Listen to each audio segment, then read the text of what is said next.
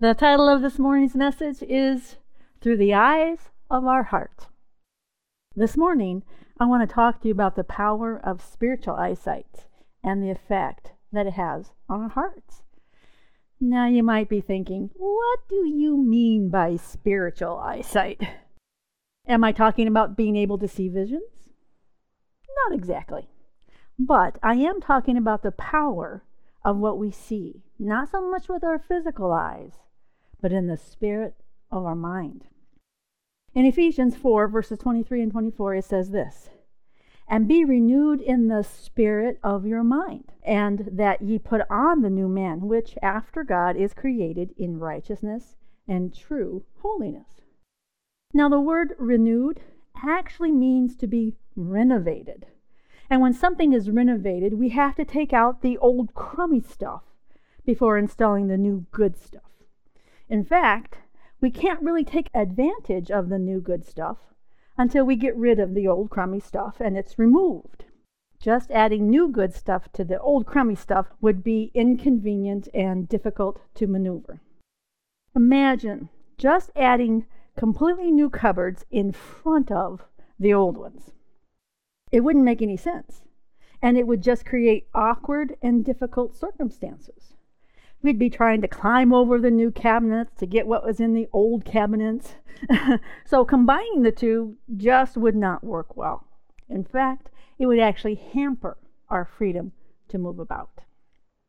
And that is a pretty good example of what happens in our brain. We add new information to our mind, but the old information is causing us difficult and awkward circumstances. It literally interferes with our freedom to move about. So to get the most benefit from the new cabinets or the new information, we absolutely must tear out the old stuff first and then replace the old stuff with the new. This is a normal process that takes place in the life of a believer all of the time. We are constantly updating our information with the truth of God's Word and trying to apply it to our lives. But the truth is, we very often have problems trying to get the new information to actually work in our lives. And that's because we've simply added new information to all of the old. It's sort of like trying to add the old covenant to the new. They work completely different from each other. They don't actually work together. In fact, they compete with each other. Because we can either do the law in order to become righteous, or we can receive righteousness as a gift. But we cannot do both at the same time. The old covenant way of salvation produces striving and insecurity in the life of a believer. But the new covenant way of grace produces rest and peace. The old covenant way of salvation used to be true, but it's no longer true. And when we combine what is no longer true with the new truth of God's grace through Jesus, we can find ourselves having a hard time making the new truth that we've learned effective in our heart and life. We don't end up in the new way of rest and peace until we first get rid of the old way of thinking and believing. And that's really Paul's point in Ephesians 4. Not only do we need to learn the truth found only in and through Jesus, but we need to get rid of all of the old ways of thinking, both the religious thinking as well as the pagan thinking. And yes, believers usually have some of both, as is evidenced by the fear of punishment or retribution from God that's in their heart. So many believers are haunted by the fear of quote-unquote missing God. They believe that they can somehow undo their salvation or incur God's wrath because of their mistakes. That is not a true likeness of Jesus and his finished work on the cross. Jesus is the perfect representation of God the Father. Jesus came into humanity because God so loved us, not because God was so mad at us. A mad and angry God who is looking for an opportunity to hurt you is really a pagan idea. Pagans would offer sacrifices to their so-called gods in an effort to appease the anger of their gods and to convince their gods to withdraw their displeasure and then turn and bless them with good things. But pagan gods never operated on what was best for humanity, but what was best for themselves. These kinds of pagan ideas often still bleed over into the ideas and beliefs about the true and living God, which is why Paul says we need to be renewed in the spirit of our mind. Now, Paul doesn't just tell us to, quote unquote, renew our mind. He tells us that this renewing that he wants for us takes place in the spirit of our mind. In other words, our mind is where we hear spiritual thoughts and receive spiritual understanding, as well as hearing our own carnal, natural thoughts, and, of course, the obvious and occasional demonic thoughts. Often believers are afraid of demonic thoughts, which is exactly how Satan wants us to react to them. But James tells us plainly in chapter 4, verse 7, how to deal with demonic thoughts. James 4:7 says this, "Submit yourselves therefore to God, resist the devil, and he will flee from you." To resist means to stand in opposition to, and the word devil means false accuser or liar. So we are supposed to stand in opposition to the lies and deceptions and the accusations of Satan. And when we do, he runs as fast as he can away from us. Because the truth is, he is already a completely defeated enemy. But if he can convince us to listen and pay attention to his lies, then he can keep us from walking in all that God has for us through the power of his deception. And that is really his only true power, deception. That's why it's so important for us to submit ourselves to God first. When we submit ourselves to God, we come under his grace. We come under his truth. We come under his victory. We don't submit to God as if he's some kind of tyrant who demands obedience. God the Father invites us to submit ourselves to his unconditional love and grace through Christ. When we see ourselves the way God sees us, which is completely righteous, holy, blessed, and victorious, then Satan won't be able to trick us into partaking of sin, fear, or condemnation. And when we see Satan the way God sees him, we can stand against him easily and make him run away from us. We have no reason to be afraid of Satan, but he has every reason to be afraid of us. We are one with the God of the universe who just happens to be our dad.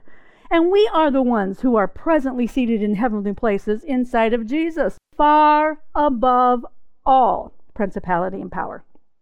Not just some, but all principalities and powers. We are far above Satan and all of his stupid flaming arrows. The Apostle Paul also tells us how to handle demonic thoughts and arguments in 2 Corinthians 10:5. I have that for you in the Passion Translation. And it says this, "We can demolish every deceptive fantasy or argumentation that opposes God. And we can break through every arrogant attitude that is raised up in defiance of the true knowledge of God. We capture, like prisoners of war, every thought. We capture, like prisoners of war, every thought, and insist that it bow in obedience to the Anointed One." So basically, this scripture says that we have power and authority over all the thoughts that enter into our heads, and that some of the thoughts we think are not from us. Some are from bad programming that we picked up from the world. Some we acquired from our life experiences while growing up, and some are from demonic influences. But regardless of the source, we have complete power and authority over them. We don't have to let ungodly thoughts control us or torment us.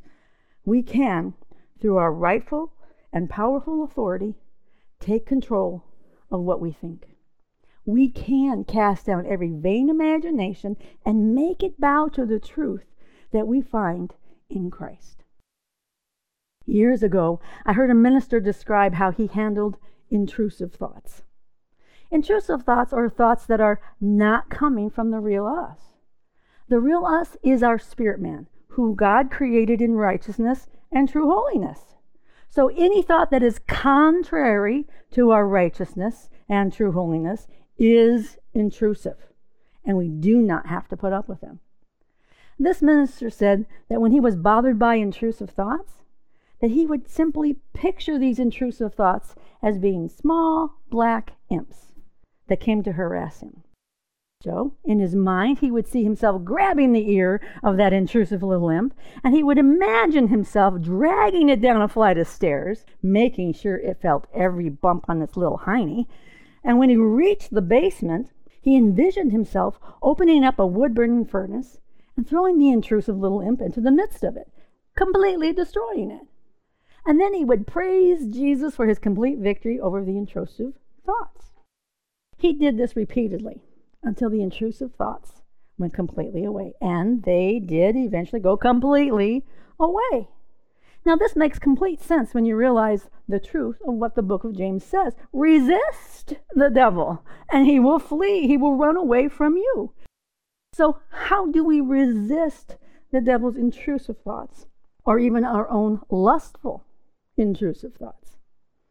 And by lustful, I mean thoughts of desire that we don't want. That would include thoughts of food that's not on our eating plan, or thoughts of revenge on people who have hurt us, romantic thoughts about someone who doesn't belong to us, thoughts of gambling with money we can't afford to lose, thoughts of smoking or drinking or taking drugs when we are trying to quit. All of these thoughts are intrusive thoughts. We can have all different kinds of thoughts that we don't want, but we really do have complete power and authority over them all. We can demolish the strongholds of thinking and believing that try to sabotage our lives. Now, you might be thinking, what does this have to do with the eyes of my heart? And the truth is, it has everything to do with the eyes of our heart. What the minister I told you about did was visualize confronting his intrusive thought as if it was a dark little imp. And then he treated the thought as if it lived in a reality that he couldn't see with his physical eyes. So he simply used the eyes of his heart, his imagination. Now, for some people, the word imagination itself creates a picture in their understanding that we're talking about things that are not actually real. But that's not the case at all. This particular minister understood that, one, his intrusive thoughts did not originate from himself. He didn't want to think those thoughts. And two, that those thoughts came from a real spiritual source. So what he did was he treated the thoughts as coming from a real spiritual source. And then he dealt with them in a real spiritual way by seeing himself with the eyes of his heart, which are found in his mind and his imagination. He applied spiritual truth and authority to the thought by picturing the thought as a little demonic imp and then seeing himself actually destroy it in a furnace. When he used his imagination in this way, it affected his heart, which is the place of deep belief. The eyes of our heart are found in our imagination. Whatever is in our imagination affects our heart, which is the place of deep belief. We can see this truth in Romans 1, verse 21. In this particular passage, the Apostle Paul is explaining why every person is without excuse in regards to their sinfulness and their knowledge of God. He says that no one will be able to stand before God and claim that they didn't know that God was real, or that they didn't know what they chose to do was actually wrong. Because God says he has revealed these things to them, but they simply chose not to pay attention to it. Romans 1:21 says this, because that when they knew God, they glorified him not as God, neither were thankful, but became vain in their imaginations, and their foolish heart was darkened. We can see in this scripture that what happens in our imagination directly affects our heart. Whatever affects our heart directly affects our lives, because we don't live out of what we know in our head. We live out of what we really believe in our heart. And our hearts believe what we see and what we feel and what we experience. I remember when I was trying to receive my healing for fibromyalgia, I kept telling God, I'm believing as hard as I can. I don't know how to believe any harder than I'm already believing, Jesus. And I didn't understand why I wasn't apprehending what I knew. I knew that Jesus had already given to me. But God's word to me was, keep believing. He knew that what I already knew in my head to be true would eventually overcome what my heart perceived to be more real, which was physical pain.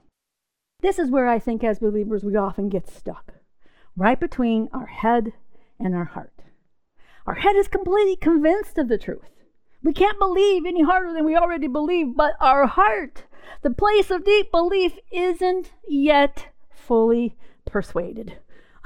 The picture God gave me about this was that of taking a pill with water. Sometimes when I take a pill, it will literally get stuck in my throat halfway down, and for no apparent reason. So I just have to keep drinking water and keep swallowing in order to move it through my esophagus and into my stomach. The truth can be like that for us. We can accept the truth as the truth. We can swallow it, so to speak, hook, line, and sinker, but it gets hung up on something on the way down. But if we keep swallowing, if we keep taking in the truth over and over again, swallowing the truth over and over again, it will eventually move beyond whatever is hindering it. So, one of the ways to get beyond the stuff that keeps our heart from being fully persuaded by the truth is to keep believing. Keep swallowing, keep going over the truth of God's word again and again, and letting the Holy Spirit persuade our heart. It really is a great picture. The Holy Spirit reveals the truth we need like a medicine that we need to swallow. And when we choose to take it in and swallow it, the Holy Spirit acts like the water and enables us to move that truth down into our hearts by overcoming whatever belief was hindering us from being fully persuaded in our heart.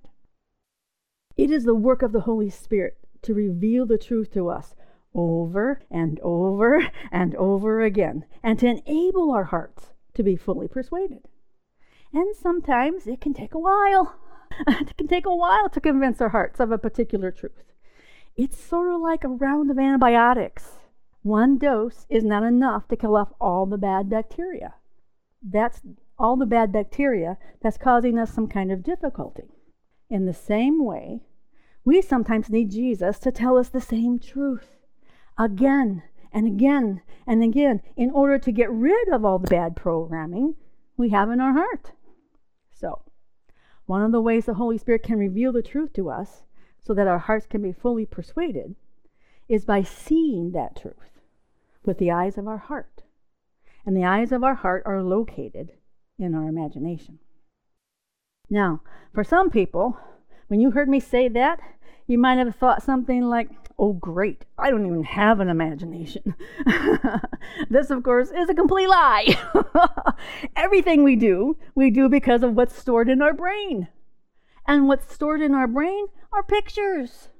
Our brain doesn't record events or useful information in commentary form. It stores everything in pictures. Your last doctor's appointment is stored in pictures. You can see or remember the receptionist, the doctor, the person drawing your blood, and even yourself using your own insurance card or credit card. Everything we do is stored in pictures. Now, sometimes men in particular will say, I don't have an imagination. But if you ask them for directions, they will recall and see the information in pictures. They will tell you the highway number. They can see the gas station that's on the corner where you need to turn, or the second set of train tracks that you need to go over slowly. They will tell you what they see in their memory. That's imagination at work. It's actually very ordinary, and we use it constantly. It's not weird or spooky. It's just the way God designed us. What we physically see is recorded in our brain like a movie, or sometimes even like a snapshot. The more important something is to us, though, the more emotion that's involved in that memory, the more easily we can recall and see that particular memory. And the truth is, we believe what we see is real, and so does our heart, the place of deep belief. According to a world-renowned neuroscientist named Bo Lato, what we see with our physical eyes and what we see with the eyes of our heart, our imagination, are both equally effective at convincing both our head and our heart that something is real or true. Bo Lato does research about human perception and what it takes to change somebody's beliefs. Now, this is really important. What we see with the eyes of our heart is just as powerful as what we see with our physical eyes. Now, this is true whether we believe it or not. Our heart believes what we see and experience. What we see with our imagination is just as real to our hearts as if we had seen it with our own physical eyes and went through it ourselves. So why not use this truth to our advantage? When we know that we're struggling with a truth that's basically, caught in our throat, why not use the eyes of our heart to help us move that truth down into our heart? Or if we have sabotaging beliefs that keep us from walking in all that God has provided, why not use the eyes of our heart to let God change our perspective and therefore our lives? Also, using the eyes of our heart can not only change our beliefs, but it can actually physically change our brains and our bodies too. Science has discovered that if a stroke patient who has been adversely affected on one side of their body, if they simply imagine using that limb over and over again throughout the day, imagine that they're moving the limb they can't actually move, that the brain responds accordingly as if it were actually moving. The brain begins to repair the area of the brain where the damage was done. Our thinking, our seeing with our imagination absolutely affects our brain and body. Now, according to an online article, there was a quadriplegic who, through imagination practice, transformed his entire way of life. Matthew had a silicone chip implanted into his brain that enabled him to communicate with a computer through thought alone. After just 4 days of imagination practice, in other words, using his thoughts and his imagination, he could move a computer cursor on a screen. He could open email, he could play a computer game, and he could even control a robotic arm, just with the power of his imagination. It is truly amazing. Our brains respond to what we think. You can get smarter by what you see. You can change your body by what you see in your heart. I hope that through this information that I've been able to at least convince you that the power of imagination is not just for kids. It's the way God has magnificently designed us. He gave us internal eyes that can see beyond the natural realm and into the realm of endless possibilities, a place without limits or limitations. Let's face it, a man who cannot move is moving. He's doing things he could never do, simply by the power of his mind and brain and imagination. God has given us eyes that can see the throne room of God right now, right here. He gave us eyes that can see ourselves jumping and leaping and praising God, even if our physical legs are presently giving us trouble. In one study, they actually had people exercise for 20 minutes in their brain. Guess what? Their body responded as if they had actually done the physical exercise. That's amazing.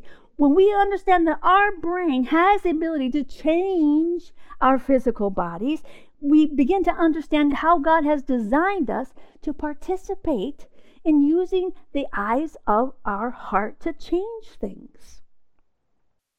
So, seeing with the eyes of our heart is one of the most important things we can do for ourselves. With the eyes of our heart, we can see Jesus now. We can spend time beholding Jesus and all of his beauty and truth as if it were happening right here in our heart. Our heart says it's real, it's true, and it changes. It changes us. Now you might be thinking, how exactly do I do that? How do I make that work in my own life? The easiest way to start is to recall a memory and then pray and invite Jesus to enter into it, especially if it's a painful memory, because he's the one who heals all the painful places in our life by speaking the truth to us. But you can also start by reading your Bible. Pick a story and then place yourself in the story in your imagination. Imagine the scene in as much detail as possible. Engage as many of the 5 senses as you can with the eyes of your heart. Who is there with you?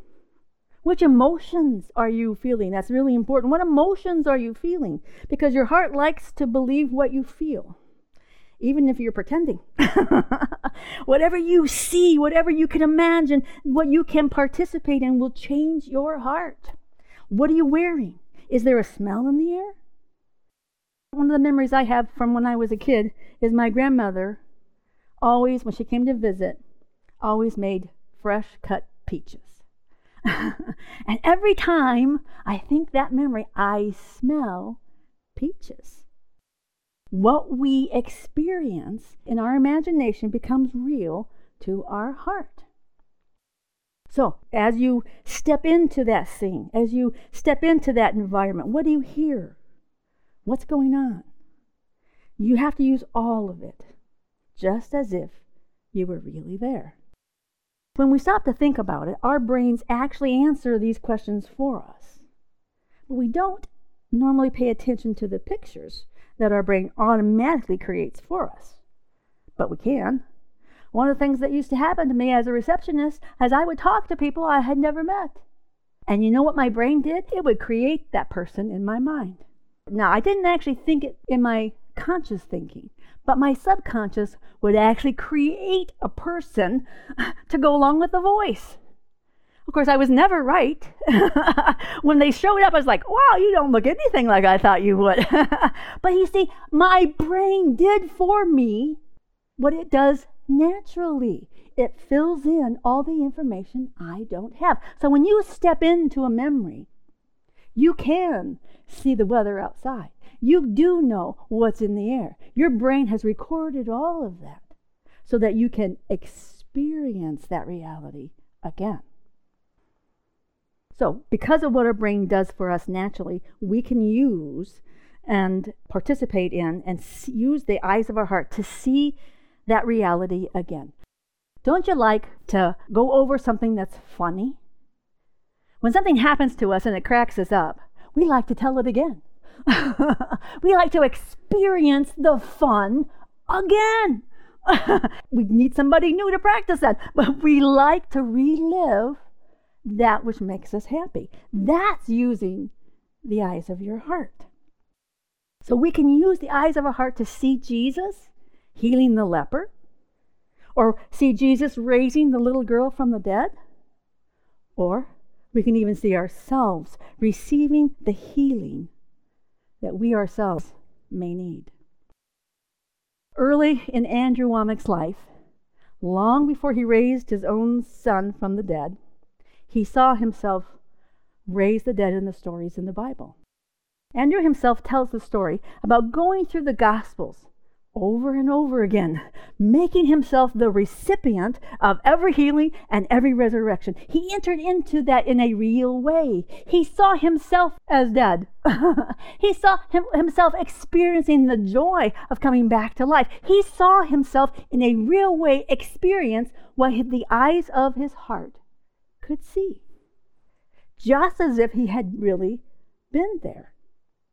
And then after he went through the Bible and received everything that Jesus did, he also went through again and saw himself as Jesus, distributing the goodness and kindness and love and healing and resurrection power of Almighty God through him.